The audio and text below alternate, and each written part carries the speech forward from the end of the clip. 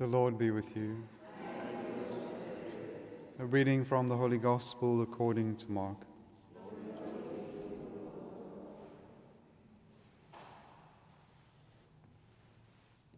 Peter began to say to Jesus, "Lo, we have left everything and followed you." Jesus said, "Truly, I say to you, there is no one who has left house or brothers or sisters or mother or father or children or lands for my sake and for the gospel, who will not receive 100-fold now in this time houses and brothers and sisters and mothers and children and lands with persecutions, and in the age to come eternal life. But many that are first will be last, and the last first." The Gospel of the Lord.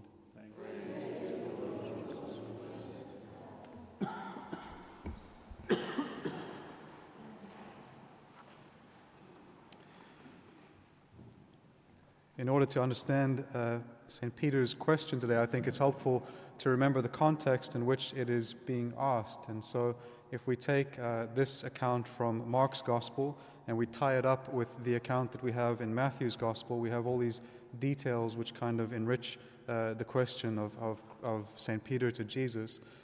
So we know that what we had before this was the rich young man who came to Christ. And so he represents all of us in a certain sense, which is the great mystery that often we cling to the things that cause us destruction, that cause us upset. We cling to things that are temporal, and unfortunately we often push aside the things that are eternal, that bring peace, that bring joy and life. So it is the great tragedy of our fallen human state, which is that we tend more towards the things we shouldn't, and it is hard for us to be inclined towards the things that we should. And this difficulty is expressed even in the greatest saints of the Church. We know even from St. Paul himself, who says, "Why is it I do the things I know I shouldn't, I don't do the things I know I should? Who will deliver me from this body of death?" The answer, Jesus Christ, as that falls from his lips, his Savior, the one who delivers him from this great turmoil that exists within our nature, is the Prince of Peace himself. And so this rich young man comes to Christ, and he will not accept the cost, if you will, of following the Lord. And you might think, well, why does the Lord require everything? Why does he require everything? Because that is generally the requirement of love. Love never wants something that is half-hearted. But also the Lord himself gives everything. He comes completely. And so what he wants is that even though we cannot match what he gives, we can match it in a certain sense, proportionate to our nature. He gives his whole self, and he calls us to do so in return, to give everything and follow him. And so the rich young man, he will not accept this cost, this price. He values other things over the one who stands before him, which is God himself. And so you can imagine the sadness in the heart of Christ as he watches this young man diminish as he walks away from himself. And the Lord then turns to his disciples and he says that it is easier for a camel to go through the eye of a needle than for a rich man to inherit the kingdom. And the disciples are shocked at what the Lord says. And we can see that their shock shows that they understand that he doesn't just mean earthly riches, because they are poor themselves. And yet they say to him, well, who then can be saved? Or in the Greek it says, who then has the power to be saved?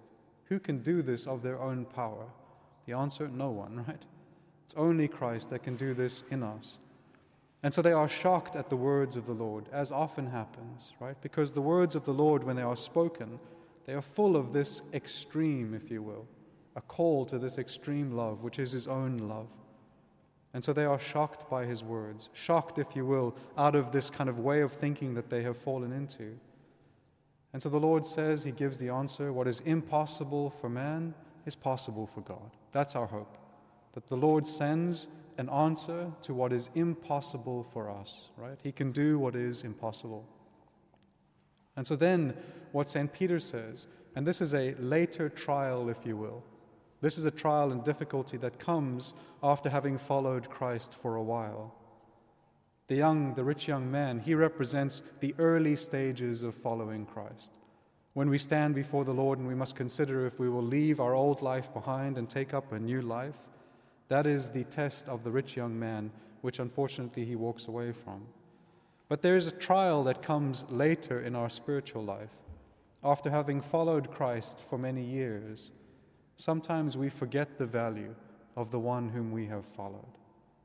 And so what happens in this life is that even though we choose to follow Christ, like the Israelites when they were in the desert, following Moses, following the Lord, but they also had their hearts lingering back in Egypt to a certain extent, longing for the flesh pots of Egypt. So there is all these attachments that continue in our heart that also then continually need to be purified. And so what you can see here is St. Peter's question to Jesus has a certain ring of sadness to it. In Matthew's account, he says, "We who have left everything, what will we have?" Right? What will we have? And so you can see that he still considers all the things that he's left. They're still actually in his mind. And he's also considering a future reward as to what will we get from having left all these things. Now there is a certain sadness in that question.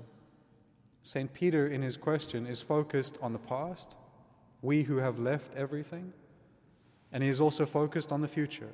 What will we get? But he's missing the present moment. He's missing the present, the gift that is present to him. These ones who left everything, the great gift that they have been given is companionship with Christ. He is standing there present to them, an answer to their prayers, a fulfillment of all their desires, and he is the one who still continually gives all things for their sake.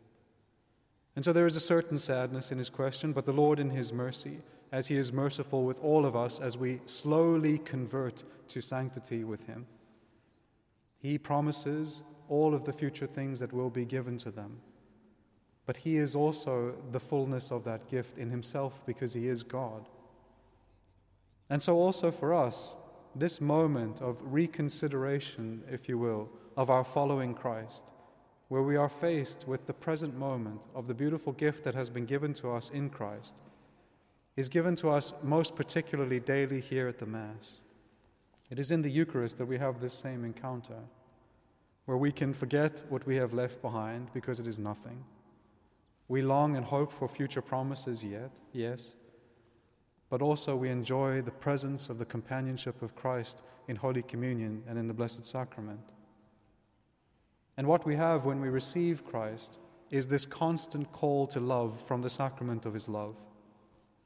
Because in the Eucharist he continues to give himself to us completely.